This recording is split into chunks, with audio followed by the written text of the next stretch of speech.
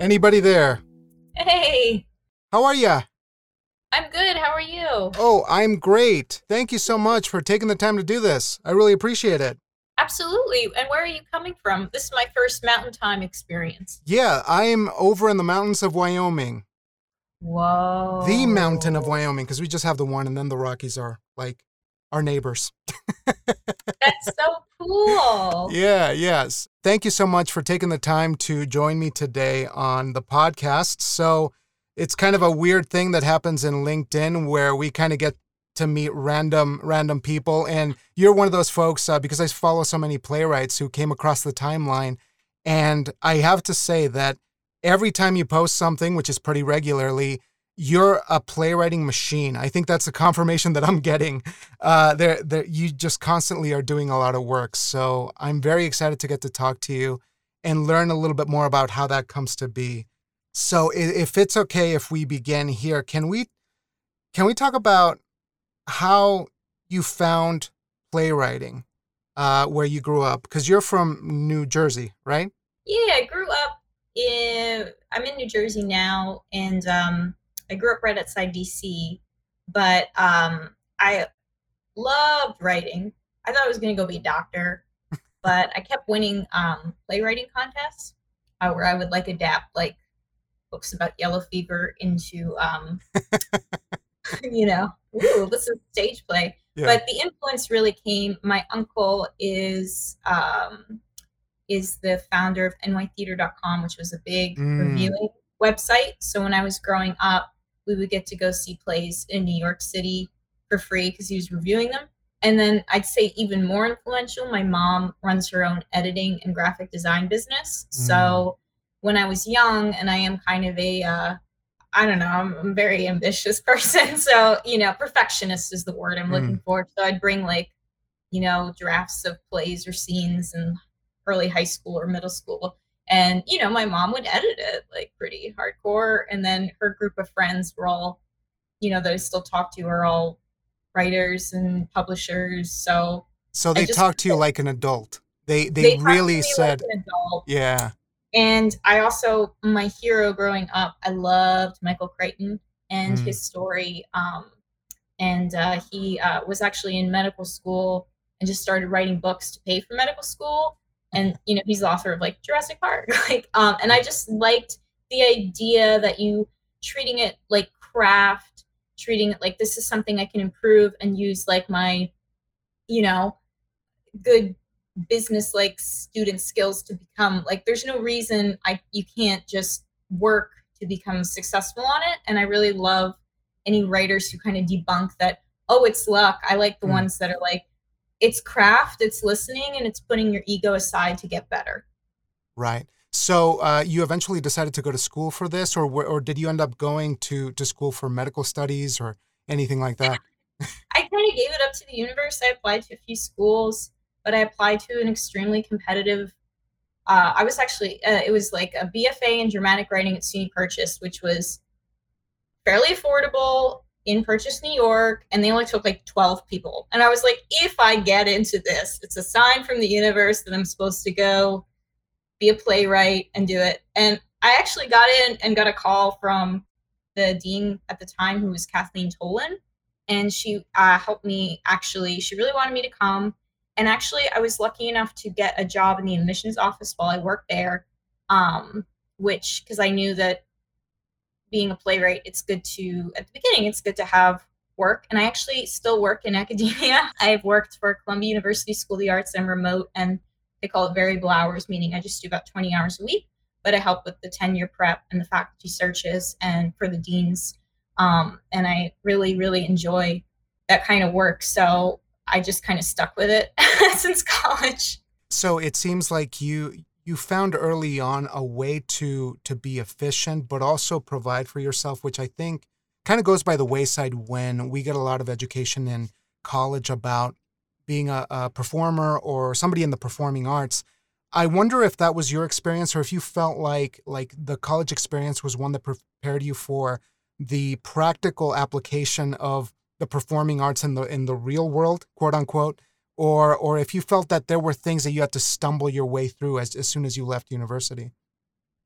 Yeah, I think I'm just kind of one of those workers, and I grew up with a very hustle like family where everyone was so productive and just such good workers. And I was always very independent. And there's certain things that I always liked, like I wanted money to study abroad, and I like living in certain buildings and getting my nails done. So I just always and I still do. And, sometimes I help coach people into finding it themselves. But, what do you want your day to look like? And kind of I really, at a young age, was very frustrated with, I met so many starving artists, and I was like, that is not my path. Like at like 16, I was like, no, I'm going to prove to everyone.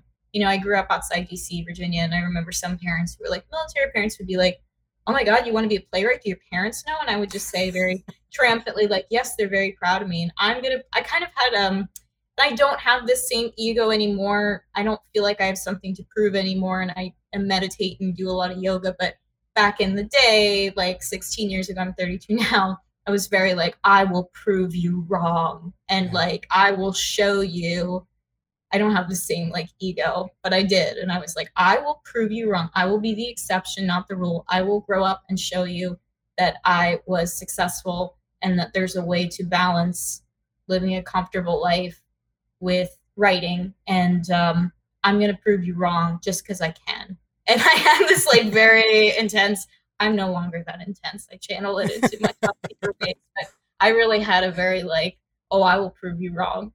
Yeah. But that's fascinating to hear because I feel like that is the purest engine, right, to get you to do something. And many of us can wallow, many of us can feel like we're not really using it to any advantage other than to just feel sorry for ourselves. But how is it that maybe in so much life you were able to just sort of distill that into a productive thing? Is yoga and mindfulness and a lot of self-work necessary for that kind of actuation where you're like, you know what, I'm better now. I still can be productive, but I don't need to be upset about it.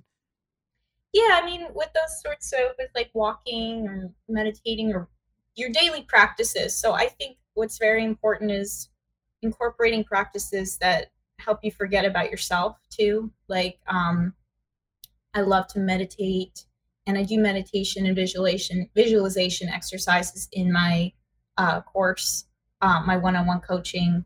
I do it mainly because really all we have control over is our day, and I'm very inspired by like Lewis Howes, the Hmm. School of Greatness, a lot Yeah. of Mel Robbins, and so I just remember the story of Lewis Howes talking about how he started the School of Greatness, and he's on his sister's couch, and he Yeah. went on LinkedIn and just started friending people and learning. And I just felt like, and I still feel like, there's why do maybe the arts are so, maybe it's so hard to make it because we think it's so hard to make it. What if we treated it more as a business? What if we what if we promoted ourselves like we were there? I could, and I tell anecdotes later in your podcast, but I have been to Hollywood and back. I guess I'm just going to tell you the story. Yeah. Yeah. So my career trajectory. So I worked at Columbia University School of the Arts, and I wrote. I had a wonderful mentor. I have a wonderful mentor that I knew through work, um, who is in the industry, and I used my officer's tuition credit from working at Columbia to take a few independent studies with this person, for like much less affordable. Yeah. And that was like 26 to 28. And I wrote a Maisel spec script, which he read. It was called Shabbat Blessings for the Baguette. And this was also around the time where I won my first residency. So I went on the HBMG residency, which is actually, that might be Mountain Time. That's in Creede, Oh Colorado. yeah. So I had a wonderful time. But I started to like, I'm like doing it. So I was about 28. And I wrote the Maisel spec, and my mentor was like, I don't have any comments, so if it's okay with you, I'm going to email Paradigm Talent. So where the person was represented. So I went to Hollywood. I was 28, and I had the agent lunch in Beverly Hills where you're awkwardly bought a quesadilla. I like had a quesadilla, and I recently wrote about this for a screenwriting blog, so it's very fresh in my memory. But basically, you're sitting there, the world is kind of being offered to you on a plate, but not. Like, it's like a very weird. And I'd met agents before. When I was 27, I had my show, The Legal Secretary, got a reading in LA, which was fun. I met a few agents.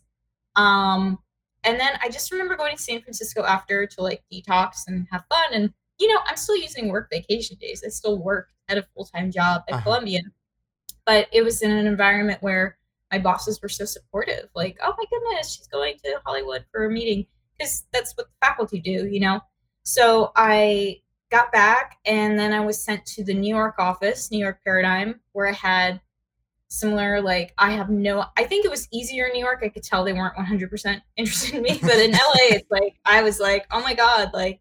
They gave you the smoke screen, and they gave you, the presentation. The New York one, I've been to that office 3 times, and I always dress to the nines because Adrian Brody is represented by Paradigm New York, and I'm convinced that he's going to walk in and see me, and that'll be the end. The first, he's not married yet. He's in his late 40s. He's been waiting for me. So I always dress up very much to go. It's also a beautiful part of New York, Plain District. So nothing happened. And then we had our first strike of 2019, which explains a lot of why nothing happened. That was kind of in the background, which I didn't realize.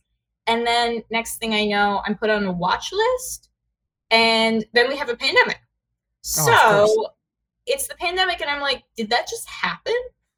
Like, but now I'm remote for work full time, and I moved back to the shore and sublet my Upper West Side home. And I just was like, okay, there's 2 choices. And this is where we get to like a Lewis House thing. I could either stay stuck and mourn what could have been, or I could write 10 times harder knowing that the door opened once. So I chose that one, and I got my work done. So I worked with the Bombay Theater Company. I worked with Inkwell. I became the bicoastal Zoom member for Playground LA. Like, I worked with the University of Miami. I wrote their senior thesis show, like, online.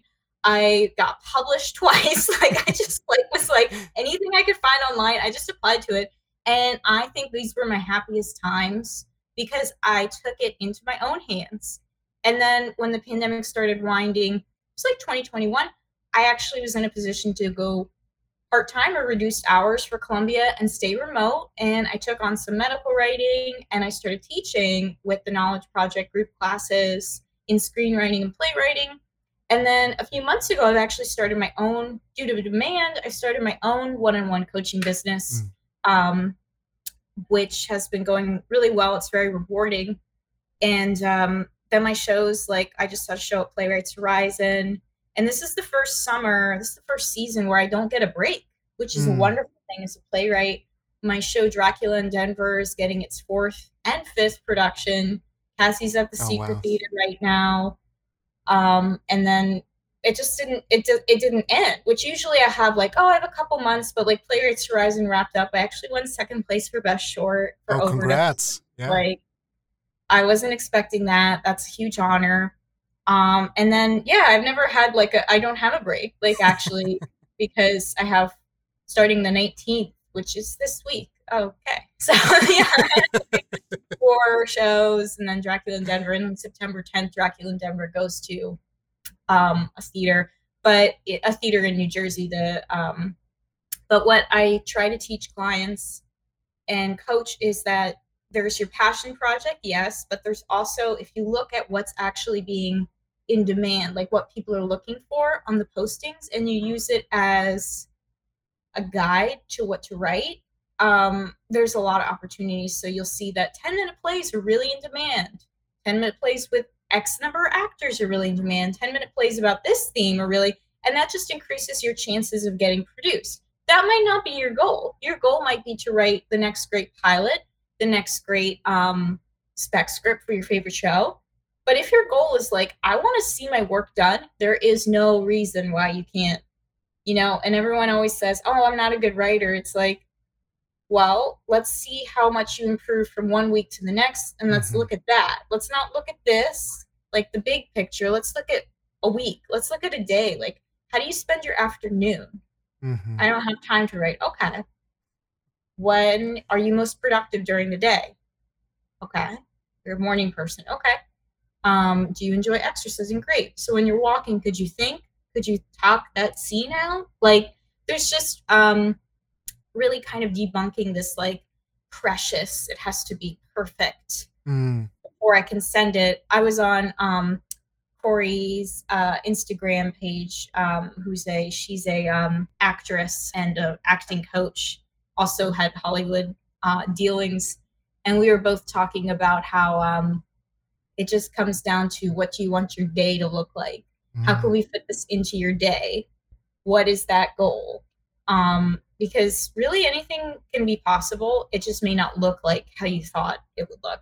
Right, right. And I love that it seems like the way that you coach or you go about sharing some insights for the people that you're coaching, there's a lot of flexibility in how the individual is choosing to define their goals and their purpose and things like that. But for a moment, I'd like to ask you about what your particular day looks like, and if maybe we could get into some playwriting examples. I'd love to talk about that too. But just in terms of what does a writing day look like to you? Something that's successful that allows you to feel like you're actually getting things done. Yeah, so I do like to wake up. I am an early morning person, and I do wake up and I do meditate using the Calm app, which I love, for about 10 minutes. And then maybe I'll do like 10 minutes yoga. And then I like to go for a big walk. I'm on the shore for the summer, so I walk the boardwalk for 3 miles and come back.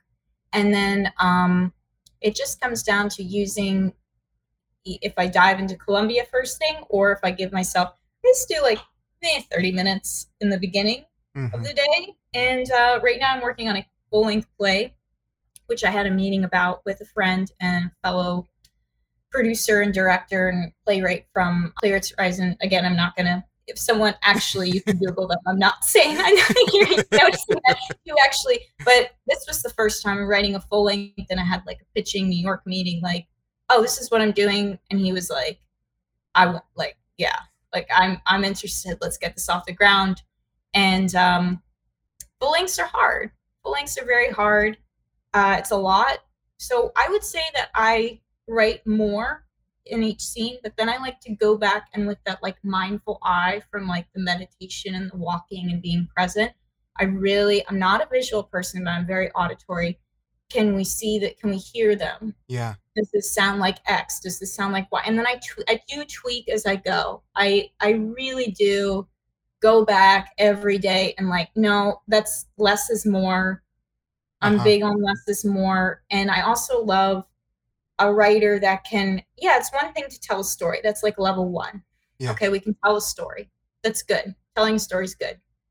2, do the characters sound different? Can you close your eyes? Are they 2 different characters? Okay, that's good. That's good. Now what's step 3? Can you make it sound like music?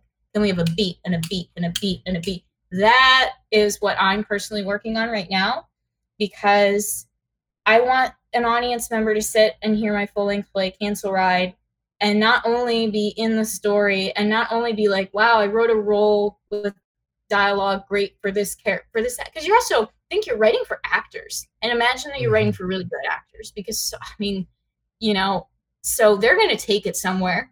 But now to get to that extra level I want to get to, can we keep it catchy? Can each back and forth sound like music? Yeah. And that's where I'm currently trying to, in my craft, that's what I'm exploring, is how do we make these words sound like music? Oh, that's incredible. And it gets me going into 1,000 different directions, just because it's one of my favorite things ever, is trying to find that balance between what seems very mechanical, very studious. You have this structure of the thing that you want to say and how you want to say it, but at the same time, it's that effortlessness that needs to be a part of that world that you're building. But I'm going to stop you right there. Yeah. It looks effortless. Yes. It looks effortless. Exactly. There is so much effort. And then I always go back to that annoying story of Picasso, like, drew that sketch in the cafe. Yeah. The woman was like, can I buy that sketch? And he's like, that'll be $12 billion or whatever. 12 francs, I don't know, whatever Picasso was charging. She's like, but it took you 2 minutes. And he's like, no, it took me a lifetime. Like, actually, That's like really true. Like, actually, Absolutely. Yeah. Yeah. And like make it look easy. Yes. It should seem effortless, but and if there's a writer listening that can make it, I mean, God bless you. I find it to be tremendous effort and tremendous going back, like, you know, and I had wonderful mentors and they don't let me get away with anything. Uh-huh. Anything. Like Yeah. sometimes I watch stuff on TV and I'm like, I could never get away with that. Like people in my corner, and it's so important to have people in your corner that'll tell you like it is. And I have a lot of those people. But it's tremendous effort. Mm-hmm. That's like if you looked at a mansion, like, wow, that was like so easy to make that house. Like it's like, oh my God, we had to go buy the land first. Right. Like, right. And just to be sure, I want to make sure that, you know, I'm 100% with you on this. I think all of this must be by design, you know, and in order to allow the actors to take it to the next level, I also think that there is a beautiful thing that happens in playwriting where you have to surrender a lot of that. How has that ever been a difficulty with you? Or is that part of the beauty of the collaboration that you get to have with actors? I have to say I'm very hands off at this point. I would say 27 on, I'm 32. Yeah, because I'm actually extremely hands off. I don't, at this point, and again, it's where you are and what other obligations you have. I go to the table read, I go to tech, and I see a couple of the shows, and I make sure the directors that I'm hiring and working for know this, because some people want, and I've worked with directors that want more input, and I'm like, I got something else to do. Or typically at this point in my business, I'm going from one thing to the next, and I'm trying to finish a full. I don't have. I hate this word, but it's a word. The bandwidth. Yeah. Also, I don't have the insight or desire. Like, I am not a director. I sure as hell am not an actor. I don't really care, which is a terrible thing I should not be saying on a podcast. No, but it's perfect. It's perfect. I would rather go write something else. I don't see things like, well, I get this a lot, and I'm always trying to come up with different ways to say, but like, is this how you envisioned your show at Playwrights Horizon, Sarah? Like, that could be a question for my 10-minute play Overdose. I don't envision it. I hear it. That sounded cool. And then I give it to the director, and then she does her job and makes magic, and the actors do magic, and the lighting and the sound people do magic. And I'm so detached at that point because I'm working on something else. Mm-hmm. And I think that there's just different kinds of writers. There's a lot of playwrights I know that also direct their work. And I just have had so many calls with like beloved directors that I work with where they're like, oh, I think we should film it, or I think we should get it and we should do that. And I'm like, really? That sounds like a lot of what you really want to put that much time and energy. Like, I remember my dear friend who is interested in producing my full length.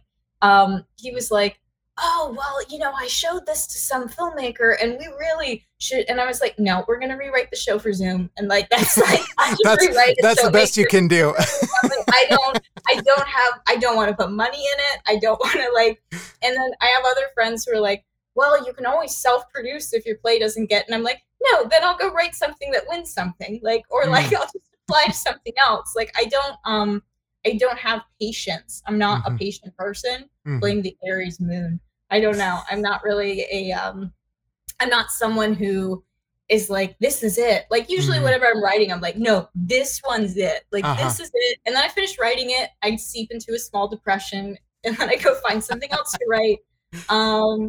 But I just, I don't have anything that's like my baby, because I don't have patience really. Right. So I think it's what you're talking about, to not be precious about what it is that you're doing, but you're more obsessive about output and the being in the work, rather than this one is going to be my saving grace, or this particular piece is going to be the breakthrough thing, or the big one. But I also love that your counteroffer was, Zoom is the best I can do. that's where I cut it off. But we should go raise money and do that. It's like, no, I'm going to rewrite the place that's on Zoom so we don't spend any money. Yeah.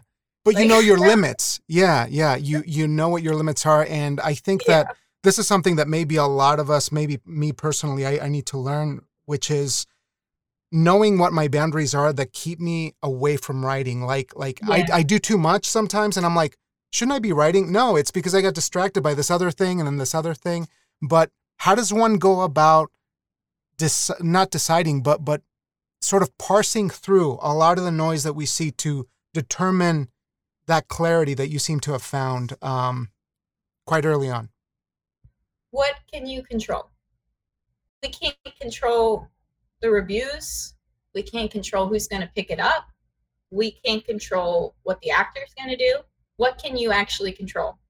I can write something really good that I'm proud of, and then the rest is up to God. So I mean, that's something that we all probably need to get stamped on our foreheads or maybe frame on our walls. But if we could talk about comedy for just a moment, though, because that seems to be your main focus, right? Dracula in Denver, my play that's going to have its 5th production in a year and a half, is very serious. It's about Dracula's adventures on Hinge. So tell me about Dracula. How does that one begin, and how do you find the germ for that particular script? Well, I think I do write comedy just to because I think that life's funny. I think my breakthrough class when I was getting my BFA, I wasn't really writing anything particularly funny or good, in my opinion, till like junior year of my conservatory, and I was kind of like, what am I doing? And then we had this professor who was like, write the most boring scene of your life.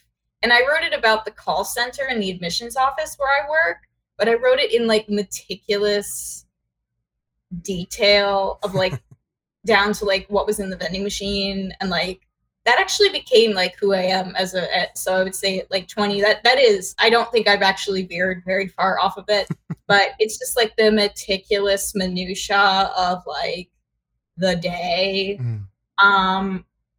Because it's, for me, comedy comes from slowing down and like, wait, that's like really weird. Like, wow, that's so annoying, and yet we live with this all day. So it's just like, yeah, the minutia of, Dracula is relocated to Denver for the housing, to take advantage of the housing market. Because, like, why couldn't he be that practical? That's amazing. And so was this something that, I mean, you mentioned that you try to work fairly quickly, or you try to get these scripts out as soon as you can, right? But what was the process of getting this thing ready to go into production? Yeah, Dracula in Denver, I usually write things for, if it's 10-minute plays, for a contest that I'll see. I saw Your Worst Nightmare Festival in San Francisco, and I was like, oh, I'm going to write that prompt. And I think writing prompts is a great way if you don't know what you're doing. Like, if you want to write something but you don't know where to start. Like, I have my full-length play right now, which is my passion project. And I have things I want to send it to, like the Jersey City Incubator. And now I got a friend, collaborator interested in producing and helping me get a life for it, which I've never had before. But usually if I'm like, I'm not writing any, what should I write? What's for sale? Like, what are people listing right now? What apartments are for rent? So I'll just like see what kind of prompts there are out there. But then there's differences, because like Overdose I wrote, there was a prompt for a waiting room, like write a play about a waiting room. And so I wrote Overdose, which is about a date that's going really well, but then they walk in on the guy's roommate overdosing on Oxycontin, and they end up in the hospital waiting room, and they're waiting and waiting for the doctor to give them something reassuring, and the doctor is so burnt out from the pandemic fatigue that she's not at all reassuring. And that's the end of the play. And I want to tell everyone, it was rejected for the contest that I applied to, and then it won second place, best short, in the Playwrights Horizon Downtown Urban Arts Festival. So that just goes to show you, which, if you tell me that's not a comedy, I see like the irony of that. Like, it lost the Community Theater Midwest production that I wrote it for, but won. Like, just to give you a sense of like, what can I control? Let's just unpack that. I mean, like, let's unpack that. Let's also unpack the fact that, talking of control, I've written shows about opioid epidemic, women in the workplace, minorities in the workplace. And my show that in a year and a half has had going to be 6 productions is Dracula in Denver. Like, I also want everyone to hear that because I've written issue plays about like things that really matter to me, like Hmm. serious issues. But my big selling commercial mark of Dracula in Denver is the most produced play I've ever Mm. written. And it's just like, what? Like, but like, you wouldn't know that, you know? Yeah, yeah. So how do we thread the needle? Is that a possibility in this world that requires something that's either full of entertainment and then there's the issue plays on the other end of the spectrum? Is there a way to marry those two things? Can you have some of these issues talked about in a comedy in a way that can be illuminating in some way, or is that something that's not part of your philosophy, or can those things merge? Well, I think, Overdose was a comedy, but, funny things happen. You can find humor in anything. Um, and issues, like, the key in my mind is don't make it an issue, just make it life. Like, how is this real? Hmm. How would this happen? Like, Hmm. what about this situation? You take away the issue and you just make it life and normal because Hmm. unfortunately a lot of these terrible things are normal. But yeah, I know Reggie Gaines, who's the festival coordinator and like Tony Work Big Deal at Playwrights Horizon Downtown Urban, where I was just at. He was telling us opening night ceremonies, the key is to write a hit without writing a hit. And I think that's like, you know, he also would say like, well, if you're watching comedy, but you can tell that there's like poignant topics in there, he would say, what is the ghost behind the words? Like, what are we really trying to say? And I think, I'm 32, but with Cancel Right, I am trying to talk about it covers 2015 to 2022. So we're going to go through the Trump election and we're going to go through the pandemic with this quirky group of people in Washington Heights. And as I'm writing it, and it's taking a long time because it's like layering a painting. So like you Mm. start a painting with a sketch and then you put in color and then you start to be like, oh, talk about, quote, effortless. It's so much effort. But I think if you layer, but know what your end goal is. If your end goal is I want an absurd comedy, it's absurd and you're living in that world. I personally, being a big like Will Eno, Thornton Wilder fan, like the disgusting minimal, like real, like let's like really look at this desk and how, like we are Yeah. so in the moment. It's like, wow, we are so in the moment. Like I like that slice better. Mm. And I think of movies like Moonstruck or like anything Will Eno's written where we know what we know everything. We're so in this world. Mm. And by being so in this world in this person's story, we're illuminating life, but that almost doesn't matter because it's really just so carefully in this world. Oh, that's fascinating and pretty incredible to think about things that way. It makes me want to watch Moonstruck, but I'll leave that for another It's time. wonderful. Chairs never look better. Yeah, yeah. So just a couple more questions to be mindful of your time here. This has been phenomenal, Oh, but good. I'm curious if you could share a few things about where you're coming from in terms of location and place, because you're very much at the heart of theater, at the heart of performing arts there in your neck of the woods. Does that make its way into your plays, or is that not a requirement to have that influence, or is it something that's organic and never forced? Or how do playwrights in your neck of the woods think of the city as a location for their work? Such a wonderful question. When I'm on the shore, it's like the ocean is itself a character. And I do have to say, writing a coming of age story, I did set it, my cancel ride, I set it in Washington Heights in the Upper West Side because when I was those girls' ages, it goes 25 to 32. I lived, in those places except for the pandemic. Mm. And it helps to be able to see, oh, they're on the roof and they're looking at the equinox across the corner where someone saw Amy Schumer. It's like, it makes it real because those were things. I want to say that location isn't important, but I also think what they told Louisa May Alcott were write what you know. I'm just going to go to that because I think it's really important to write what you know. And in a lot of my clients, like when I'm coaching, we go through guided imagery. I know somebody wanted to write about, like, for example, like a carnival. And like, so we did a visualization about the carnival. And when you write from where you know, like I wrote about the admissions call center because I'd spent earlier that morning making, $15 an hour, whatever the student wage was. To I was there. I knew what was in the vending machine. I knew where the clock was. I knew where the phones were. I knew where the person that chewed really loudly was. And I think that's such a great jumping off point. But also, like, I don't know what it's like to live in Arizona.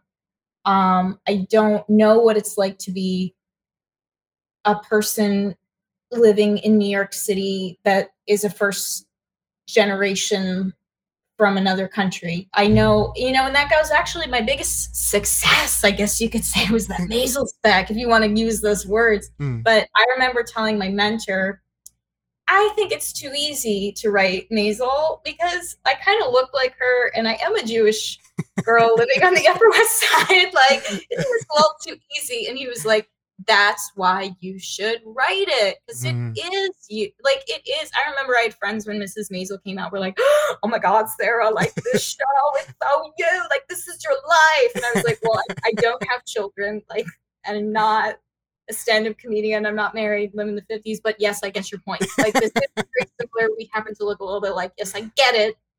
Okay. And I do live on our block. Like, there's a lot of like, all right, that's suspiciously familiar. Yeah. But I did write it because I am in that world. Like, what's it like to be like, have a close-knit Jewish family and like, oh, I'm attractive, so I can't be funny. Like, I do understand, like, you're not what people expect, which I love that about Maisel, is she's not what you expect when you see her. She's so much more, and aren't we all? And if I can, you show through one character, like, no, I'm not just this. I know I look like this, but I'm really all the colors of the rainbow, all the dimensions, and that's, so I say yes, write what you know, write from where you come from. I'm not going to try and write a story about being in the potato famine in Ireland. I don't have that experience. I like potatoes, but that doesn't mean I'm qualified to write about the potato famine. Oh, man. I was going to say that's an amazing note to end on, but I got one more question for you here. If you've given us a lot of fantastic recommendations, but I'm curious if there are some things that you're enjoying right now, whether it's plays or media of any kind, like a new show or obviously Maisel, things that that you feel are setting you in the right direction. I do love the reboot of Sex and the City. I know this is not what people think I'm going to say, but I love the reboot of Sex and the City because, when I was 16, I would look up to these women to explain things that I didn't understand about sex and dating and the big city and money and fashion. And now I'm 32 and I'm watching these women still stumbling around, trying to figure out. And there's something extremely comforting about that. Also, it's just like so fun escapism to just be like, oh, let's just look at Carrie's apartment. Good God, let's just look at this for an hour because this is amazing. I think I've watched every single episode of RuPaul's Drag Race and of America's Next Top Model. I don't know what that says about me, but they're wonderful reality shows. And I just love the passion and the glamour of these shows. I like to watch movies more than television because sometimes TV, and I think a lot of TV writers, it starts to feel like work and you can kind of predict, like, there's going to be a break there. Like, oh, we got plot line B, C, D. Like, so I do really, now the only exception to this is going to be any show on HBO because HBO is just like.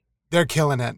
Always, killing it. always and forever. Yeah. The Last of Us, I was sobbing, and then someone was like, this is based off a computer game. I was like, I don't care what it's based off of. I'm worried about him.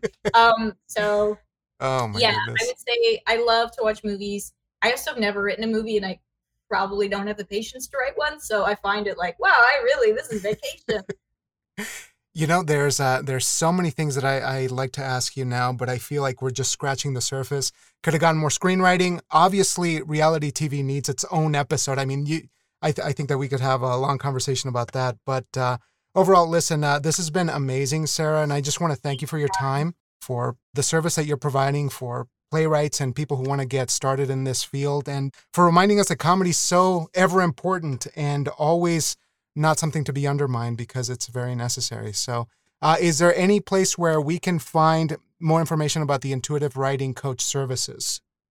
Yeah, I'd say the easiest thing to do is just go to my Instagram, which is at Miss MISS Congress, CONGRESSS, where you can just DM me. And also, I'm going to post in the chat for you, which if you're listening, you wouldn't know. Actually, we'll limit that, but here we go. Yeah, we'll make sure it gets in the episode description there. Perfect. Perfect. Add on nycplaywrights.org for one-on-one coaching. But unfortunately, I'm a little bit addicted to Instagram, so. Best place to find you there. Yeah, definitely. I'll be there watching Bethany Frankel eat something on her Instagram. All right, Sarah. Well, it's been an absolute pleasure. I wish you all the best in the writing and coaching world, but thanks so much for your time, and I'll be in touch on the internet. Thank you, LinkedIn, for making this possible. We're not sponsored, but thank you for making this possible. Not yet. Not yet. That's right. Got to change that attitude. Yeah. Thanks so much, Sarah. Have a great one. You too. Bye-bye. Bye.